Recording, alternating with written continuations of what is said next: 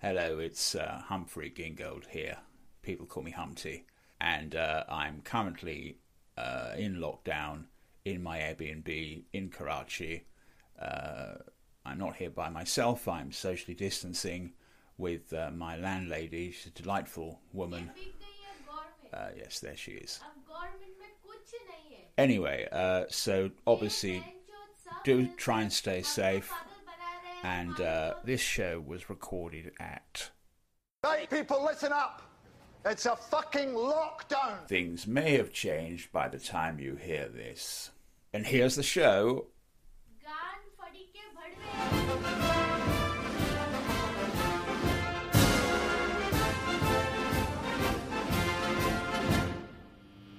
What a world we're making. I can see why the kids are dropping out. We should have. It's an emergency, Dutton. We got tagged, period. Till I saw those photos from Vandenberg, They brought it on themselves.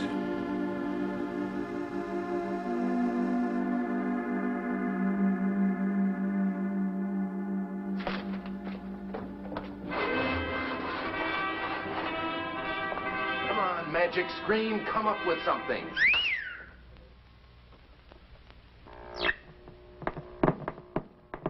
¿Sobre qué tema?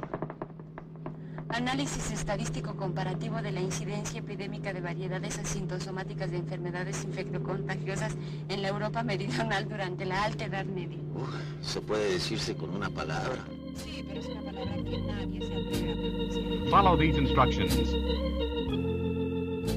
If you do not have a place prepared for yourself, drive at least 50 miles from the target area. Don't try to telephone anyone. Your safety and perhaps your life depends on remaining calm and following these instructions. Do not attempt to cross town. Leave the city immediately by the shortest route.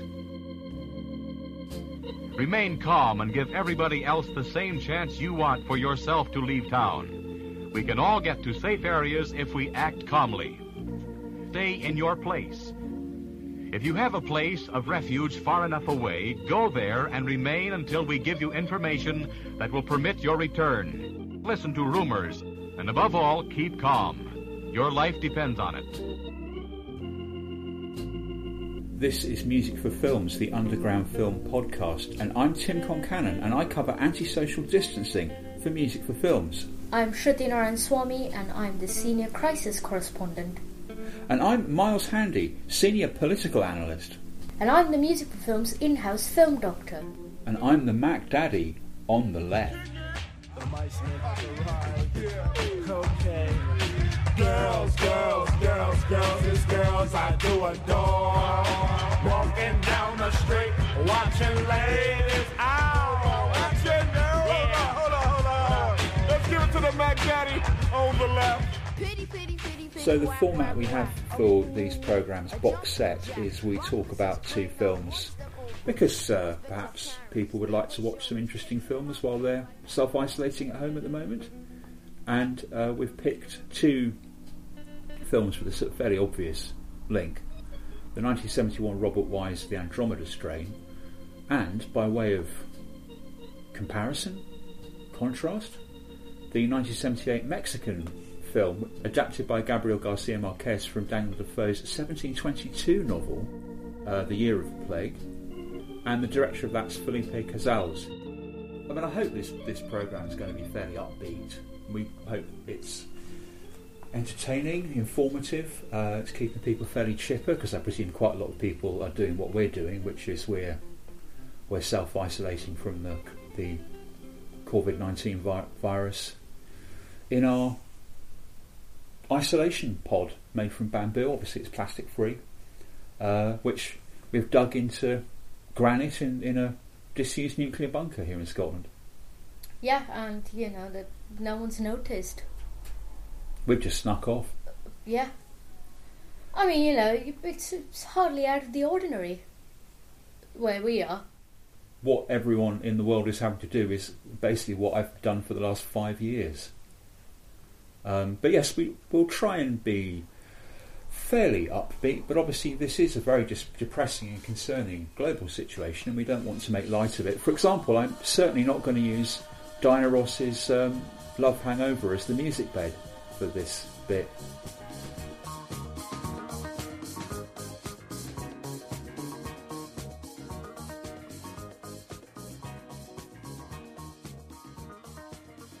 Damn.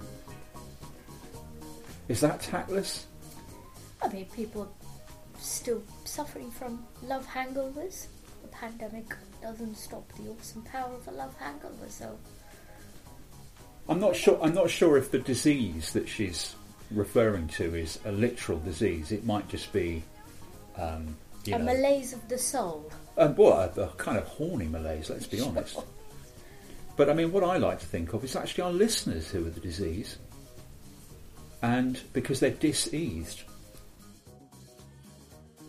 We should say that your expertise that you bring to this discussion about two pandemic breakout films is not only have you've got the PhD now. I do have a PhD, yes. Do I have to refer to you as Dr. Narayanaswamy throughout the podcast, or can I just do it there and park it? I prefer if you would call me Doctor. I am the film Doctor, not the film Doctor, because I've just decided it sounds a bit more mysterious. You sound more like a sort of Dr. Marbuz or something, yes. Of sort of Teutonic supervillain. Yes. Cool. But you've got the PhD. Yeah, I do have the PhD. You've handed in the hardback bound copy of it. Yes. And when can your fan base read this document? It's embargoed, isn't it? It is embargoed for 5 years, but if the crisis continues, maybe I will just do a live stream of me reading my entire thesis. Yeah, if everyone just runs out of reading material, you could just read out your whole PhD thesis. What's it about? Do you really need to know? I mean, yeah, you've spent I do, months... we want answers at this point in the crisis. Well, it was about women's cinema going in Bombay in the 1930s and 40s. And I look at how women became a cinema-going audience. And so there were concerns at the time about people going to cinema potentially being a source of transmission of disease. It was some concerns were linked to cinema being a place where, these were considered unhygienic spaces, so they were considered spaces of disease transmission, but also transmitting a sort of moral disease. Yes. But then also cinema in the period before Indian independence, I'm going on your research, also was something that spread public health information as well. Yes, that's right. So how did that work? Well, I study a few propaganda films. So again, sort of films covering both diseases in the corporeal sense. So I do talk about films that talk about alcohol abuse and society, but also films that considered sort of, you could say, a moral epidemic that they thought was being transmitted through Western ideas and notions such as divorce. Yes. Yeah. And I should also point out, dear listener, that Shruti's relevant expertise to talk about pandemic films is not only that you're a qualified film doctor, but before all this malarkey with film studies, you were a biogeneticist for a bit, weren't you? I think expertise would be stretching it. You've certainly done more things in labs with RNA than I have. I am an educated reader. Let's call myself an educated speaker on the subject.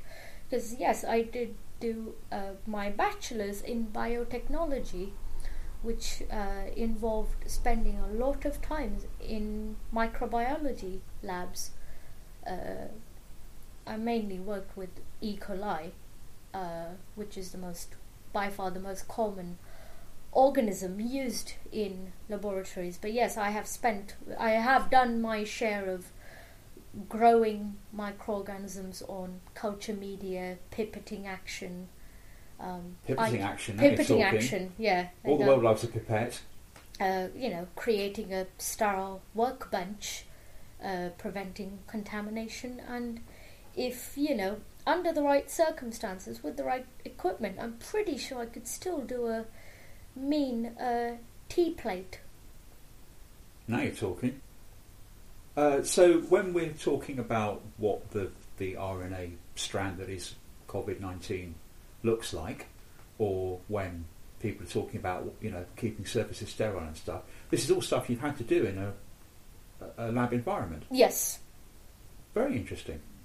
I suppose this is sort of getting into the kind of whole area of just how genuinely grim and depressing everything is, and we can't really dodge the fact that it is a very, very worrying time for everyone, including us. We're making this podcast from our flat in Scotland. You can hear a bit of traffic in the background. Normally we'd be doing this at midnight when it's quieter, but there's very little traffic outside, so we might as well do it now on a Saturday evening, because we've been in the flat. I've been in the flat for about a week. You've been out once. It is depressing. It is very worrying for everybody. Yeah. And I, on a personal note, I'm very concerned about my parents and my grandpa and my family in India. I'm the only child, so I do feel guilty for not being with my parents when I should be there, because, both of them are elderly and the situation is getting grim in India. I would say India is still about a week behind where we are. But of course the fundamental difference is that I would say the social distancing, at least where we are in Scotland, is much easier, because we don't live in a very densely populated area, but India is a completely different ballgame. So even though we're still in touch with your mum and dad and your family over WhatsApp and things like that, there is that kind of inevitable minute-to-minute concern about, how are they doing? Have they got enough food? Yeah. Are they physically doing okay? And I think if there's anything about these two movies, The Andromeda Strain and The Year of the Plague, I think if there's any kind of common theme to them, which we can reflect on now, it's not so much the kind of trope you have in zombie films about what happens to the characters if all the kind of trappings of civilization are stripped away. Is, who are these people? When you strip Simon Pegg's character in Shaun of the Dead, or any of the characters in the George Romero Dawn of the Dead films, down to their essence, who are they? It's not really about that so much as how society responds to a crisis, what sort of threads of common humanity are able to survive in that. And the tension in both films seems to be between people who have a very selfless sense of public service and people who are selfish, and the kinds of sort of decadence and selfishness and idiocy that you see displayed when people are being tested, as they are now all over the world. What I find most interesting, again, I don't want to imply that I am a scientist, but I find it interesting how both films are also about how science reacts to a crisis, because the people in these films, we don't really see much of what is happening within their personal lives and how they feel, because as scientists I would argue that they don't have the luxury of focusing on how they're feeling, because they have a job to do. And speaking of people who have a job to do, I just thought, since we are talking about the fact there's a global virus pandemic as we're recording this, just to think about how public servants are responding, and to connect it back to other shows we've done. Most of our music for film shows have been about the London Underground and about London. So this is a clip of the current Transport for London announcement, which you hear if you go onto the tube. Oh. But you should only go onto the tube if you're an essential worker, if you're yes. working supermarkets or an ambulance driver or something. Obviously, if anyone's listening and they are a Londoner, please don't use the tube. Please just stay in your flat. It's safer for you, it's safer for everyone. You should not be using public transport or travelling for anything other than essential journeys. We thank our customers and staff who are keeping public transport open for London's critical. So that's the current message on Transport for London. It's basically London is shut down apart from for essential workers.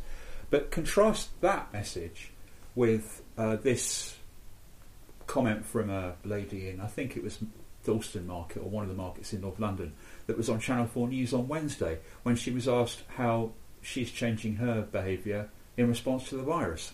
No, we're hardly changing at all, because if you do that, then you give in to it, sort of thing. Repeat after me. This is not a moral test of your fortitude. This is not cosplay for what you would have acted like during the Blitz. It's an organism that is designed to replicate as quickly and efficiently and as widely as it can. You're a host. That's it. I mean, there seems to be a sort of metaphysical problem that people are struggling with in their minds in Britain. There's a comparable thing in America with support for Trump's administration, but let's just talk about Britain, where people have kind of won this victory over a perceived enemy in Europe, and by having won this victory over one thing that people can only see in their heads, it's now like they're doing the same thing with another antagonist that they can only perceive in their heads. It's that it worked last time with Europe. We saw off Brussels and the European Union. Now we'll see off the virus. And the Prime Minister Boris Johnson, who's a man kind of defined by his, some might say, intemperate desire for any of his intellectual or bodily impulses to be satisfied, no matter how willing the prospective recipient for that desire or impulse might be, that now he's actually challenged with physical boundaries, in this case biotic boundaries. He doesn't look like a happy camper, really, does he, in press conferences? He looks quite fraught, quite sort of strained all the time. The mask of sort of ho ho ho, fairly well, stout yeoman, all that kind of bullshit seems to have just kind of dropped, and now you've just got this angry, scared public schoolboy who has actually experienced limits on what he can do. Yes, and unfortunately this is not a press conference where you could stand there with a pint of beer to, the kind of Farage signal your Britishness or whatever it is that they think they're doing. Cigarette thing, yeah. This is about as stupid as going to your doctor and your doctor telling you that you have type 2 diabetes and that you have to follow a specific diet and you have to make changes in your lifestyle, and you coming out of your doctor's appointment and going out to Dunkin' Donuts and eating 12 donuts because you're showing it to diabetes. Yeah, it was literally last night, people going out for a final pint in the pub when the order had gone out to close all the pubs and theatres and cinemas. You just sort of look at that slack jaw and just go, do you not understand how this works? Like, you've now exponentially increased your chances of contracting the virus, and in so doing, because you might be symptomless, you've also increased the chances of everyone you come into contact, not just your loved ones, your family and friends, but people you don't know may now will catch the virus because you had your victorious final pint. Really, what do you say apart from just calmly explaining to people, I don't think you understand how this virus works, I don't think you should go out, I think you should stay at home, and I don't want you to die. I might not even like you because of your political views or your temperament. I mean, let's cut to the chase. A lot of people who are well up for Brexit, I just don't like as people for the most part. They remind me of people that bullied me at school. But I don't want them to die. I mean, I don't want anyone to experience any harm at all. And it's very hard to know what to say to people who just seem almost at the sort of atomic level, at the sort of neurological level, seem to display an inability to process facts. You're speechless. I mean, I don't know how to convey a facepalm. On the radio. On a podcast. We should also mention, before we get into the films, that you've lived through one of the kind of more famous or celebrated natural disasters of modern times, that you and Dad were stuck in the old flat in Dombivli, where we used to live in Bombay, South Bombay, during the Bombay floods in, was it 2003? 2003, yes. I was in my first year of doing my biotechnology degree, oddly enough, and me and my classmates started getting texts from our families because the water levels had started rising, and they told us to just leave college for the day and come home. And we managed to get home somehow. Well, we managed to get about halfway between my college, which was in Kalyan, and my home in Dombivli, which would only be a 5-minute train ride, but of course they had rightly closed all the train services, so we talked a rickshaw into dropping us all the way to Dombivli, but he had to stop halfway because they had to open one of the dams. So we were witnessing the water literally rushing in from the dam. Yeah. So we were stuck in the middle of a highway, and we had to all stand on the divider between the two sides of the road because the floodwaters were so high, and we were all holding each other's hands because the water was up to our chests. And then we flagged down a massive goods truck. So, and there was a very elderly gentleman who was also trying to get home, but he was by himself, very frail. So we managed to flag down a truck. We got ourselves and this elderly gentleman on the truck, and we got to Dombivli, walked home, and then the rain stopped briefly. The floodwaters started receding for a very brief time, and we thought this was over. But then it was the middle of the night, and it was just me and my dad and my grandpa and my grandma, and my mom was at work, so we just assumed she had to stay back at work because there was no way she could get back safely. And it was the middle of the night, and I started smelling something funny in the air, and it was completely pitch dark because of course there was no power. So I woke my dad up, and the both of us woke up, and we took our flashlights and we stepped out, and I pointed the flashlight downstairs, and then we saw that the reason was smelling funny because the massive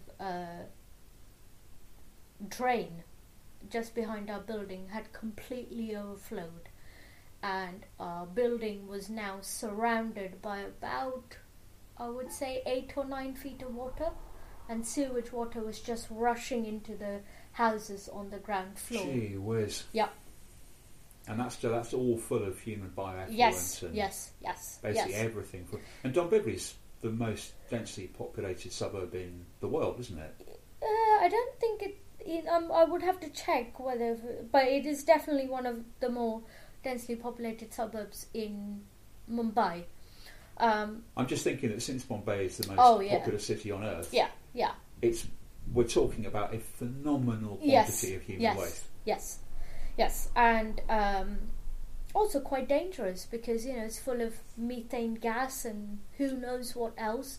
I remember pointing my flashlight at the sort of middle courtyardy bit in my building, and there's lots of scooters and stuff people would have parked there, and of course you couldn't see any of the scooters because they were completely submerged, but the rear view mirrors were still sticking up in the air, and you could just make out that they were mirrors because all the cockroaches that were fleeing from the floodwaters had completely covered this mirror. It was just surreal, and we had to raise an alarm, wake up everyone who was in the first floor because we had to make sure they were all not drowning, and just basically wake everyone in the building. So based on that experience of one of the more kind of celebrated, serious natural disasters of modern times, how do you, and since you're living in Scotland, in Britain at the moment, as someone who's now got a PhD from studying here, how do you think we're responding compared with how people in Bombay responded in 2003 to the floods? What's the kind of attitudinal response? How does that compare? How are people handling themselves, I guess, is what I'm asking. I think we're seeing about 2 different kinds of responses. I think it's because we live very close to a university town, and the University of St Andrews suspended face-to-face teaching about a week ago. It closed its libraries, its gyms. In terms of a response, the university has actually been really good and responsive, and because they took all of these actions, I think the people living in St Andrews realised that this is not a drill.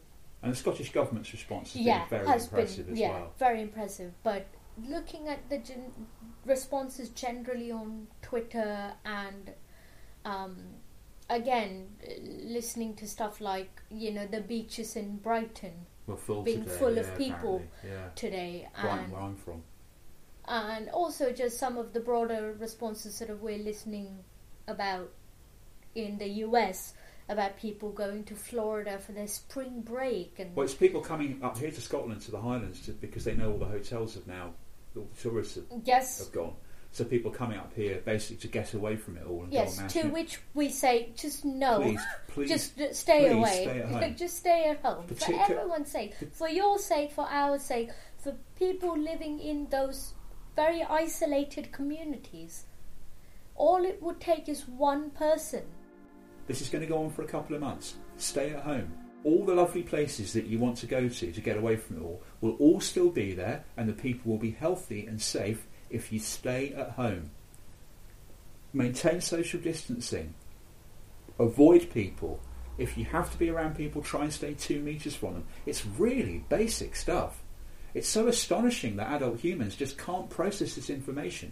And then if you look at our national government, Boris Johnson's government, the fact that they could give out completely the wrong information and then the right information when it was too late.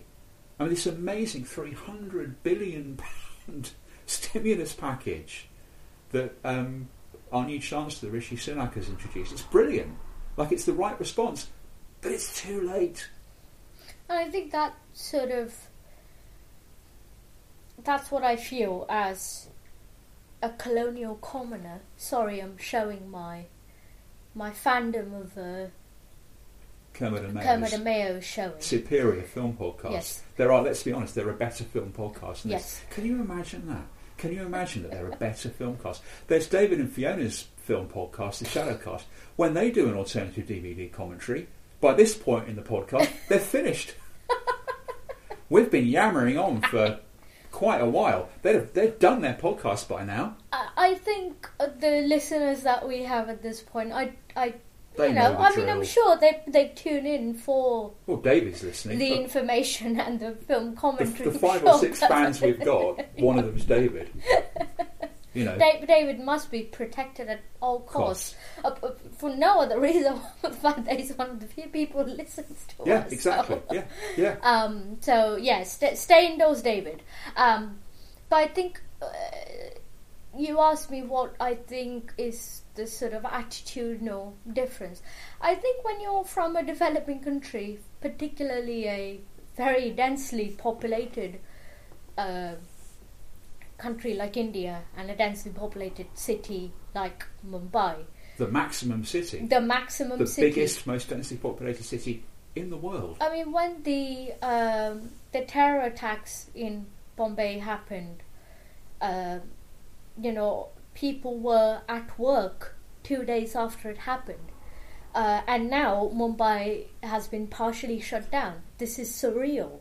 I have never seen the city shut down, apart from the floods. But yeah, I think when you're from a developing country, particularly a tropical country, you are used to, even if you haven't been directly exposed to diseases like cholera and typhoid and malaria and dengue fever, you probably know people, or you've probably had a family exposed to highly contagious diseases like that. So I think as someone from a tropical country, when I hear that there is an outbreak. When I hear social distancing, I socially distance myself. My first instinct isn't to sort of test the boundaries of social distancing by going out all out on the last night that I could go to the pub. Having a last hurrah. So I feel like, I mean, it's a good thing that people in this culture are not used to having a malaria outbreak every monsoon. Yeah, sort of biotic showbiz. Yeah, And the fact that our public health system and our aquifers and potable water systems all work pretty well and have done for about 150 years. Yeah, and don't get overwhelmed because there aren't millions of people using it, somewhere like 5. So I feel like that's generally a good thing. But I think one of the downsides is that maybe it takes a bit of time for that sense of urgency and seriousness to percolate through all sections of society. It's very noticeable at the moment, well, it has been noticeable for some time, that there's no anti-vaccine movement in Africa. No. I mean, I'm sure there might be some people in Asia who think that the MMR vaccine causes autism, but it's not I'm a thing. sure there are middle-class mums in India who also, think that essential oils can cure everything from eczema to cancer. But even those people know when to go to a hospital. Yeah, they get their kids vaccinated. Even those kids will make sure that their kids' vaccinations are up to schedule. So that's been noticeable for a while, but the thing right now, which is really obvious, is that Nigeria, India, Kenya, the large populous countries in what we think of still as the developing world, have immediately brought in controls at airports. They're very aggressively encouraging social distancing. We've got a good friend in River State in Nigeria. Hello, Ernesto, if you're listening. And he's at college, and all the colleges have been shut straight away. They've only got about 22 confirmed cases in Nigeria, but the whole of Africa's most populous country has just basically gone on lockdown. Because they've been through this before. They went through the EBD crisis a couple of years ago, and they know the drill. I think it's that lack of knowledge of how bad things can get if you fanny about that I think you're right, that actually it's a good thing in a way that people aren't used to this. But the unfortunate aspect of not being used to this is you get it really badly wrong, and the cost of getting it really badly wrong is high and devastating. And we will talk about this when we talk about the film, but in an epidemic, time is of the essence. And that's what we've lost in Britain. Well, to kind of just tie all these things together, and there's going to be some wonderful, uncomfortable tonal shifts throughout this programme. Given that we've been talking about effluent and disease and lots of people dying. And also I think the thing that kind of is interesting about comparing and contrasting an American movie from 1971, Robert Wise's Andromeda Strain, and Felipe Casal's 1978, The Year of the Plague, is what they seem to have in common, or what they're about, is how do societies respond to these kind of threats and the good it brings out in people, but also the decadence, it's also the bad aspects. Yeah, the stupidity. But also about how science has to respond, and sometimes we don't get to see in real time how science responds to it, because science has to go in a bit of a vacuum. And speaking of things which are perhaps a little bit more realistic and true to how people actually respond, and linking it to our previous Mexican Batwoman show that we did a couple of months ago, when we talked about the Tlatelolco massacre in Mexican politics in 1968. Would you like to hear the Spanish version of Je t'aime? Yes. Yes.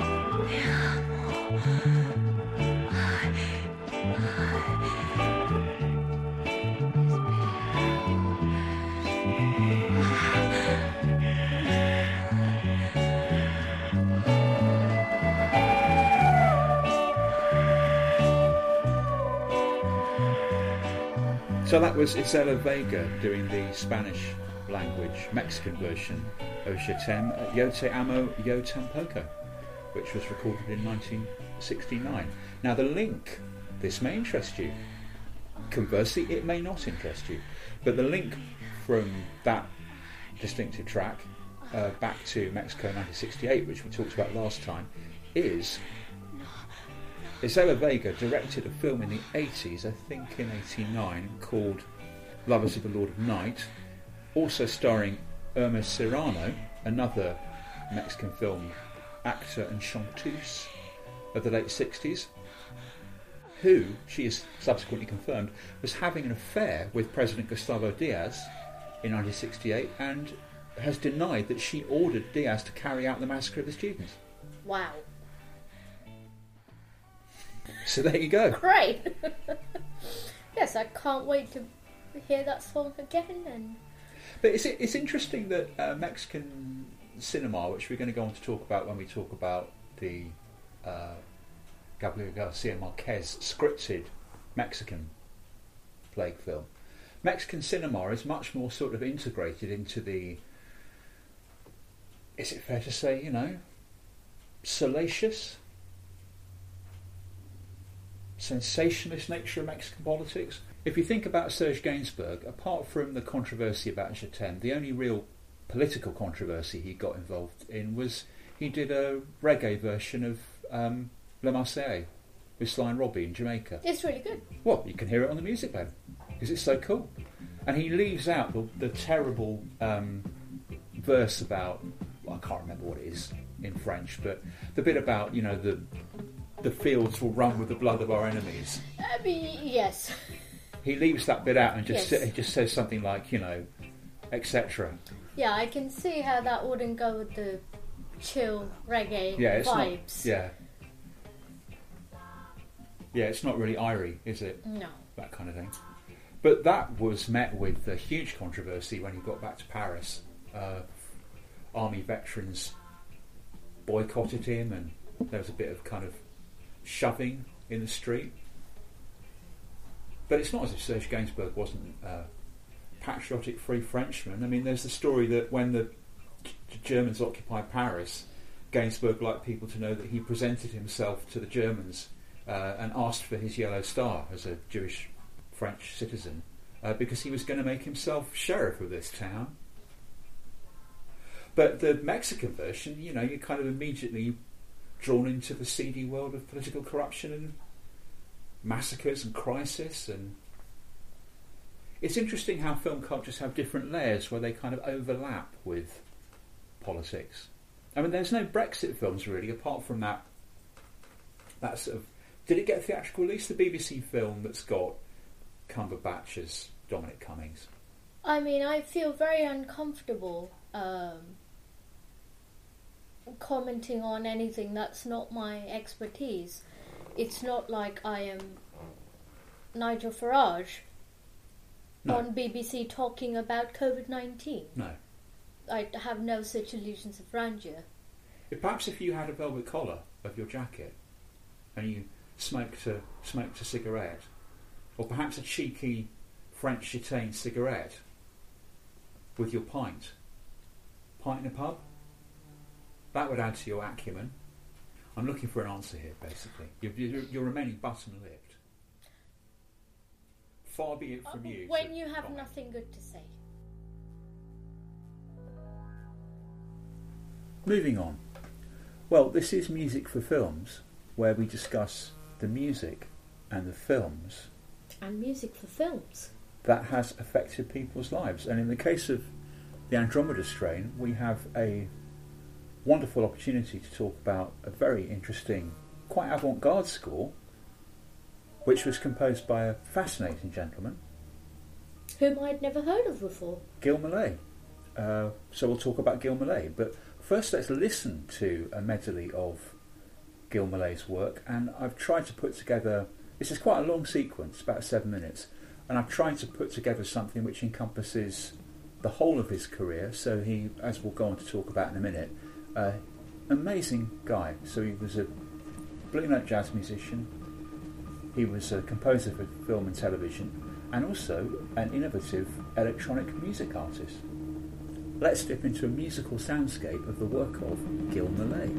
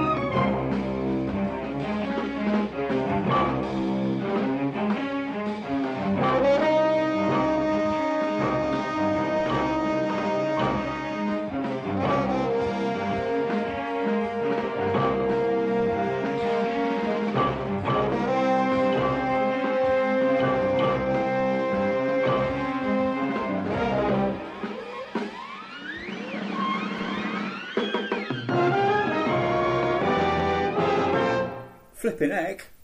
Very diverse. Yeah, so I've tried to sort of convey the fact that he was very innovative as a composer and musician in film and television, but also as an experimental musician.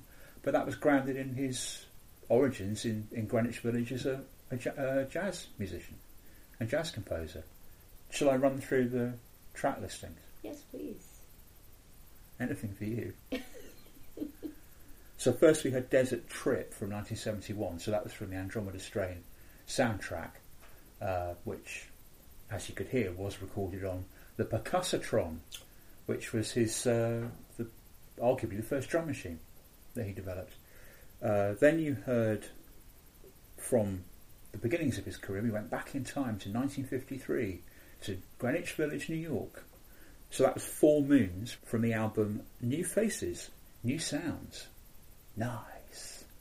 That was Blue Note album 5020, if you're interested. Blue Note 5020? Yeah. That sounds like a lovely nail polish shade. It would be delightful, wouldn't it? Yeah. There should be a kind of a range of eyeshadow and nail polish, bronzer. Yeah, I'm thinking of it as a sort of a dark blue. Yeah, I'm sure it would. Jazz nail polish for jazz hands. Moving on. And then we heard The Desert from the $6 Million Man. He did a lot of incidental music or music for television that would just be on during, the action. That, as you can guess, was Steve Austin landing in the desert on a parachute. And he also did a lot of other TV work, and mainly Columbo. He did a lot of the music on Columbo, as well as themes for a lot of his shows. I mean, his TV CV is so long it would take an entire show just to go through all of it. Then you heard that very kind of harrowing electronic sequence. That was the theme music for Rod Serling's Night Gallery from 1969, which was the first electronic music for a TV theme on American television. In fact, let's just do a little experiment. I'm quite interested. You've heard the music for Rod Serling's Night Gallery. Let's now actually look at the title sequence itself, because you've never seen this, have you? No, I haven't.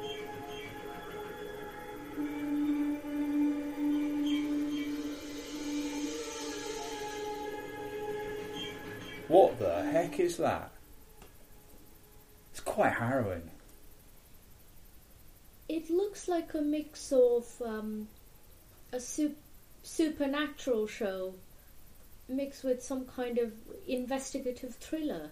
Yeah, I think that's quite an apt way of describing it. It's kind of a combination of a sort of masterpiece theatre type of thing. They're individual TV plays of the week, but often with a kind of very supernatural but quite sort of thrillery vibe to them as well. It's great. Certainly didn't have as much input into the Night Gallery as he did with Twilight Zone. Have you ever seen Rod Serling's Twilight Zone? No, I haven't. Wow. For real? I mean, if only we were indoors for months. For a long time. Well, I guess people have, most people are familiar with the Joe Dante plus others movie, which remade a lot of the original black and white TV shows as vignettes in a movie. So people know, they're familiar with the William Shatner guy in a plane and he sees this gremlin on the wing that's pulling bits off the plane. Most people recognise that. The one we really should watch actually after we make the show is Burgess Meredith is a guy who is the last man on Earth. So he's wandering around, but he's a bibliophile, so he finds a library of all the books in the world. So he's the last man alive, but he's quite happy, except ... I won't spoil it. Ooh. I was a little distracted by his very impressive eyebrows, I have to say. Oh, yes. I mean, Rod Serling was, it was the eyebrows that drew you in. Nobody really did the raised eyebrow on American television at the time, apart from Nimoy. And the competition between those two, it got quite grisly at one point. Took contracts out on each other. I mean, as someone who has no eyebrows, yeah, very impressive. I mean, they took contracts out on each other's eyebrows. It was really, but you could in those days. I mean, it was a very competitive market for contract killing.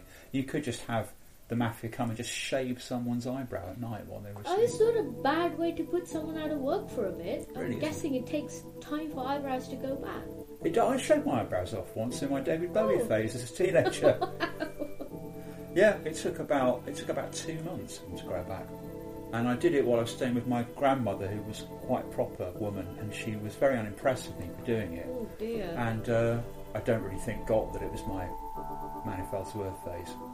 And I came down the stairs once, having forgotten to draw them back on, and she said, "Oh, you look ridiculous."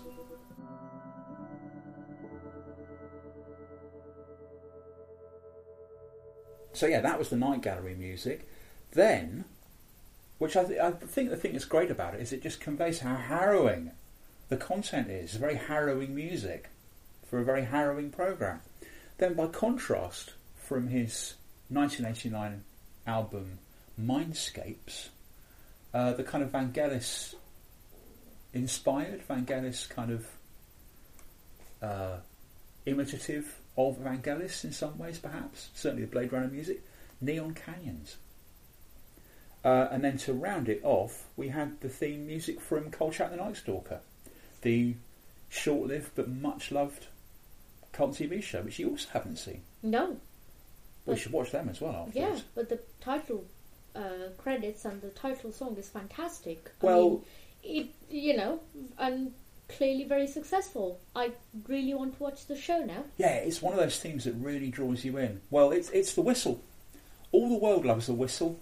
I love a theme with a whistle in, largely because of the Saint, and particularly Vincent Price playing the Saint. And here's a bit of it. Starring Hollywood's brilliant and talented actor Vincent Price as the Saint.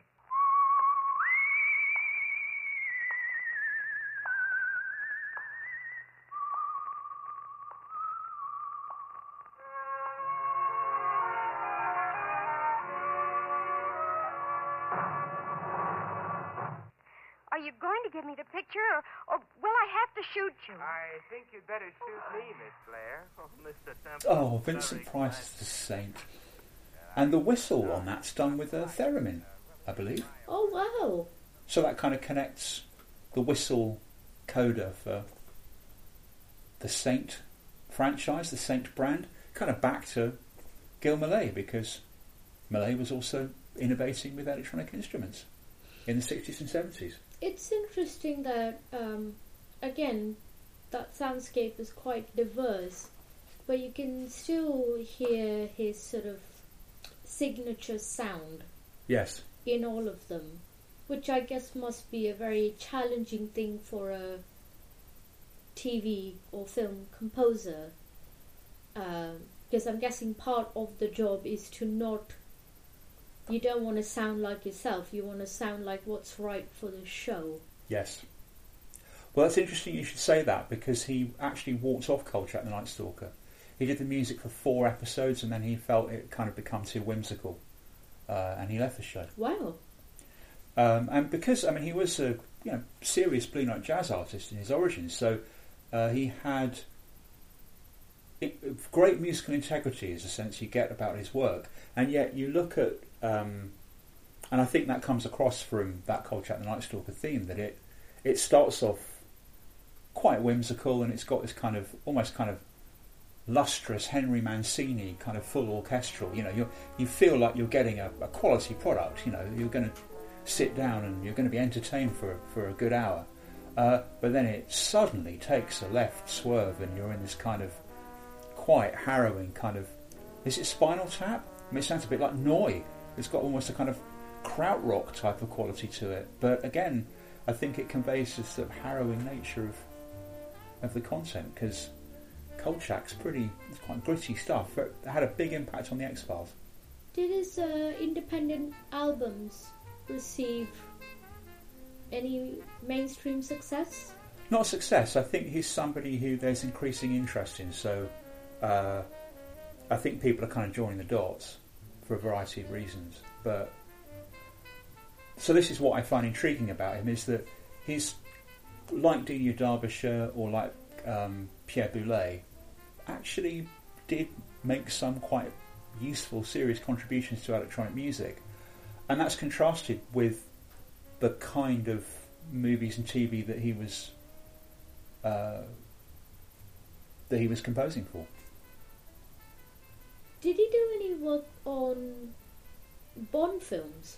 That's a really interesting point, because in fact you can imagine, just from the $6 Million Man stuff, he'd have done an excellent job doing that. But actually, no, interestingly. And his film CV kind of speaks for itself. So among his accolades, and I'm not being 100% sarcastic when I say that, because some of these are great movies. Well, he did do the music for Frankenstein: The True Story, which was a kind of masterpiece theatre take on Frankenstein that was, at the time, the version of Frankenstein that was most influenced by Mary Shelley's original novel. But he also did Blood Beach, a cult horror film set on, I think it's Venice Beach. I mean, it's got a following. Killdozer was one of his. He did a Sidney Poitier film. He did a Virgil Tibbs movie. He did The Organisation, which is a kind of lesser Virgil Tibbs movie. He also did the music for The Sentinel. And The Sentinel's a movie that, while we've kind of been on and off air with the podcast, we helped out with a film festival in East London a couple of years ago, and turns out that The Sentinel, directed by Michael Winner, with a score by Gil Millet, is a big favourite of Edgar Wright. So Edgar Wright picked that, and that was on in the festival. The Sentinel is becoming reappraised as a Michael Winner film. So, I mean, just the cast, it's got Ava Gardner, Jeff Goldblum, Burgess Meredith, Christopher Walken's in it. Wow. And it's basically just a kind of quite cheesy rip-off of The Exorcist and The Omen. But I'm sold. I mean, stylistically quite interesting, but with a score by Gil Millet, which is a kind of one of the aspects of it where you start to go, okay, I can see why a connoisseur like Edgar Wright might be responding to this movie on some level. But it is interesting that that Gil Millet never did a Bond or a spy movie, and you can imagine, particularly with his kind of jazzy Afro-Cuban background, he would have done a great job, I think. The nearest I can imagine to it is, the Marvin Hamlish music for The Spy Who Loved Me? Yes. Bond 77. Clues in the name. Disco Bond, which you can hear on the sound bed now, which is in the ski chase, and has got that whole kind of... Is it Tijuana brass? Is it a kind of Afro-Cuban thing? It's certainly funky.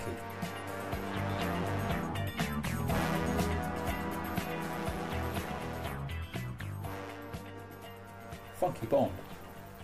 It's interesting that there is that kind of element in the Bond composers. If you think about just what happened with the Bond theme, is, of course, it also links back to the aspect of experimental music in the 20th century after the war, tending to sound kind of Oriental, at least as far as Western people think of it, as kind of slightly out of tune, because the Bond coda, it's Monty Norman's attempt at a raga, because he did this musical that never went anywhere, based on a V.S. Naipaul novel, Bad Sign, Good Sign.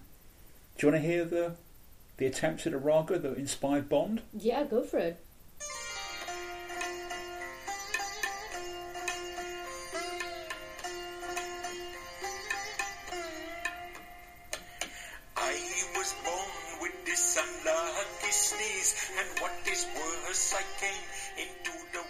Make it stop. Surprisingly, that went nowhere, but that was not very good. But it was reused. So Norman presented Cubby Broccoli and the Bond producers with most of a Dr. No score, and they weren't having it. Now, John Barry was coming out of his sort of pop phase, where he'd been John Barry of the John Barry 7, and he'd had this big hit with the soundtrack album for Beat Girl.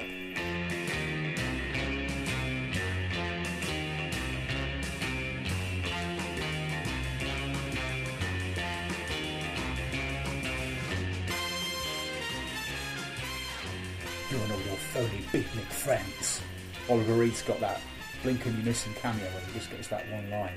But yeah, so John Barry's got that, still got that whole kind of Peter Gunn twang sound, but then you combine that with Monty Norman's attempt at Indian music and you get the Bond theme.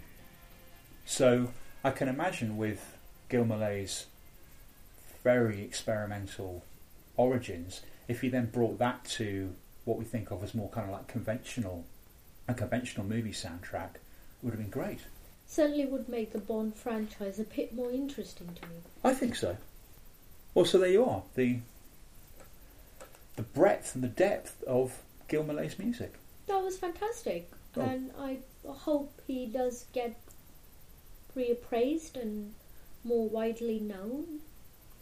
Well, if only we had an in-house film doctor, an academic, who perhaps could draw some of these elements together in a more formal setting. It's a thought. It is a thought. Would you like some Gil Mallet facts? Yes, I would. Gil Mallet was born in 1931. He was abandoned when Where was he born? In New York. Yeah, so he was abandoned when he was 2. Very sad. Brought up by family friends of his parents. But he was a prodigy, not only a musical prodigy, but also a prodigy in visual art. So when he was 16, he had his paintings exhibited in Manhattan, in New York. He was playing sax in cafes in Greenwich Village at 16. He was the first white musician to be signed to Blue Note Jazz when he was 19. So the Gil Mallet Quintet was recording albums for Blue Note when he was still a teenager. He recorded 10 albums in total. Not only recorded albums, but he also designed the covers of his albums, designed album covers for other Blue Note artists, including Thelonious Monk and Miles Davis. Then he moved to Los Angeles. Then he had this amazing film and TV career where he has over 100 works to his name. What's really great is how people are reappraising him, and you're finding his music for The $6 Million Man, for Columbo, isolated film scores are cropping up on YouTube and other places, and you can just listen to them on their own. And it's similar process that Delia Derbyshire's been through. It's great. I hope the estate I hope Gil Mallet's estate actually gets some money out of it at some point. But just in terms of people connecting all the dots for him as a musician, it's terrific.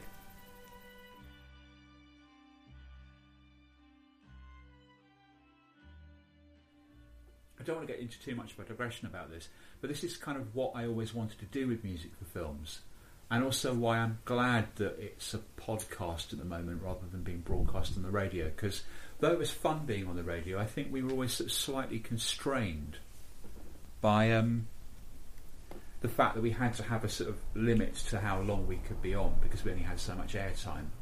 And what I really like about film music and television music, and what made me want to make these shows in the first place, if people look back at this period of film scores and television scores in Hollywood, in Bombay, in London, in the second half of the 20th century, it's just this amazing melting pot of all kinds of ideas from really quite highbrow, abstract music. I mean, if you think about just the musicological background of Delia Derbyshire, of Ron Groening, of Brian Hodgson from the BBC Radiophonic Workshop.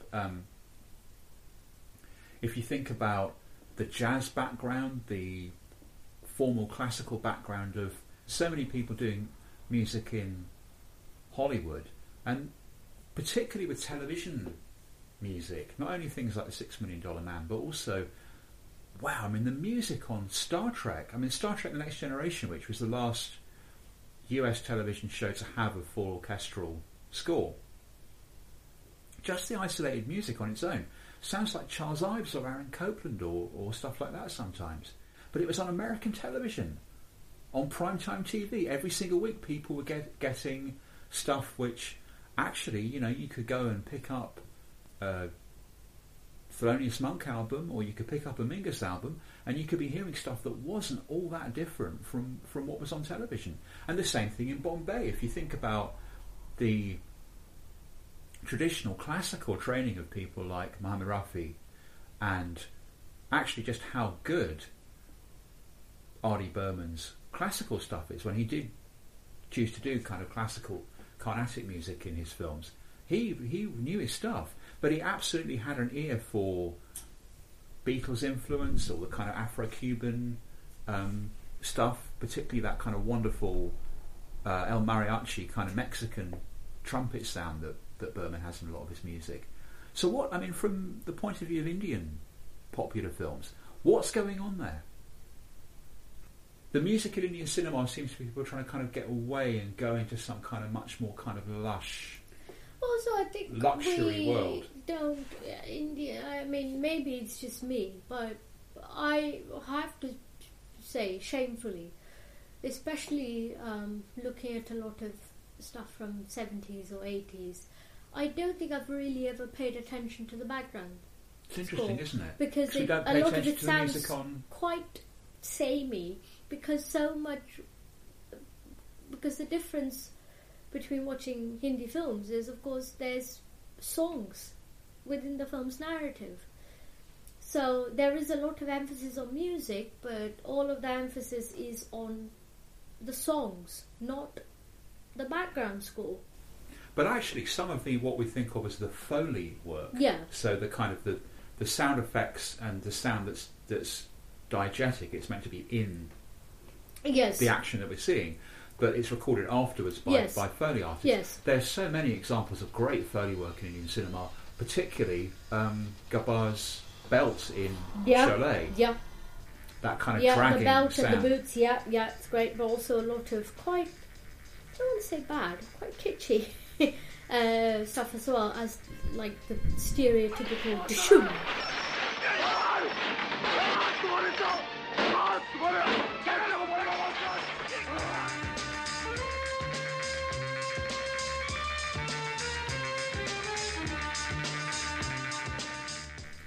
Hindi films definitely went through a period in the 70s where they just the punch sounds during a fist fight or something, they just stopped even doing punch sounds. They just literally had someone going dishoom, dishoom. It was like watching a comic book. So for TV shows and also for kind of perhaps lower budget stuff in America, I think it's a similar thing, that actually there's this wealth of really very interesting, often quite left field music. I mean, because I'm guessing it's easier. It's not easy, but it's an easier way to add to the tone or the atmosphere of a film than. I suppose it would be cheaper to do that through the background, or easier, more technically easier to do with the background score than do it with special effects or... There's that great bit in Forgetting Sarah Marshall where the guy who's trying to forget Sarah Marshall is doing this music for some gimmicky police procedural that he's doing the music for. You don't have to say that though, it's not music. There's no melody, it's just tones. Just dark, ominous tones. Whereas the kind of music that we're talking about, although it's quite experimental, although it's quite cerebral in some ways, very much like the content. I mean, Star Trek, Kolchak the Night Stalker, Rod Serling's Night Gallery, these are quite, actually, in their source material, often quite highbrow. They were drawing on proper science fiction or proper horror fiction like H.P. Lovecraft or Edgar Allan Poe. And they kind of almost had sort of literary pretensions, even though fundamentally it was there to entertain the American public week after week. They weren't mollycoddling people, and there was something about the music which kind of said to you, okay, you better sit and pay attention and put the newspaper down because you might learn something. There's something just sort of gently tutorial without being didactic, if you know what I mean. Yeah. It's kind of drawing you into... Yes, it's instructing you to pay attention without cobbling you on the head. So in part 2 we're going to have the opportunity to hear Gil Mallet's soundtrack when we do our sort of Cliff Notes DVD commentary for Robert Wise's The Andromeda Strain. And not only will we be seeing how the graphics and Douglas Trumbull's animation kind of added to 2001 Space Odyssey and Trumbull's Silent Running and other movies of that period in creating our sense of what the future would look like, but also Millet's innovative sound design and music for the Andromeda Strain contributed to our sense of what the future would sound like. Is machine music quite like what people thought it was going to be in the 70s? Everything's looped now, isn't it? Yeah, and everything's much more chirpy. It's all like chirpy ringtones. And sort of the auditory equivalent of millennial pastels. It's very interesting that all the early analog synthesizers and early commercially available electronic musical instruments were notorious for not staying in tune.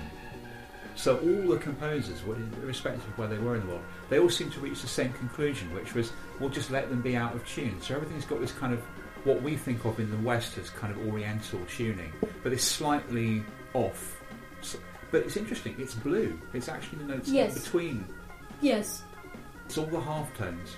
Very interesting. And now we're living in the future, and we've got devices which you know, there's music coming out of our phones and out of devices, even our television. I'll do it now. There you go, that's our TV. But everything's got a little kind of coder, everything's got a little kind of distinctive signature tune. But they're quite sort of cheeky and upbeat, and on comes the television, someone sent you a WhatsApp message. It's not as kind of maudlin and depressing, certainly as a world of killing monkeys. It is a very atmospheric film, and it is a thriller in many ways.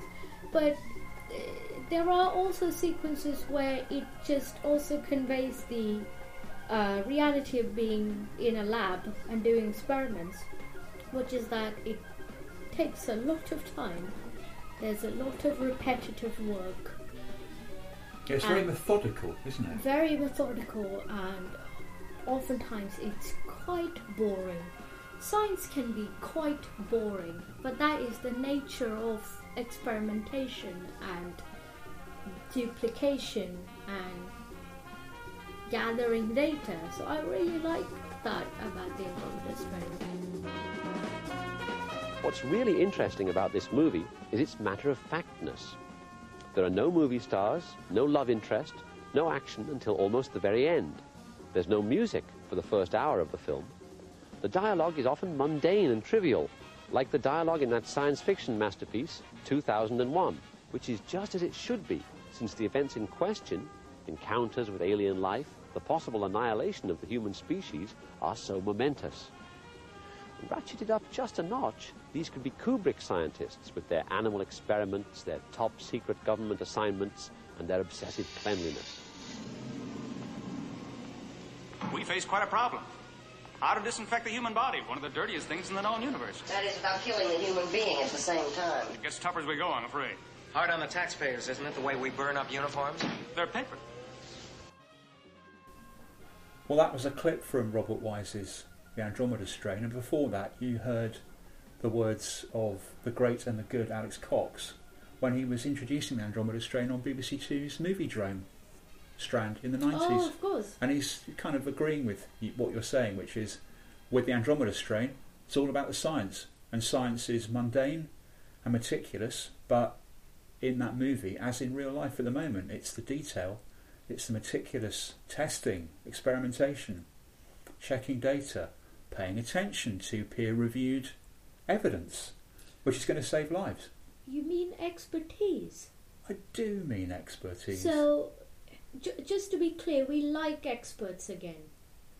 I like you, and you're a film expert, and if you extend that principle around the globe, you know, we're all in this together, watching old films, trying not to catch a virus, yes, I mean listen to experts, even if you went to Eton. So thanks very much for spending the time to talk about these ideas and watch these films with me, Shruti.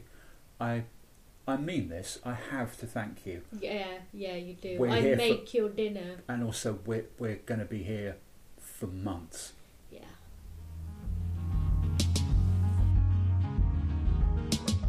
Our podcast is More Music for Films, and you can find it on thebeekeepers.com or your podcasting application of choice.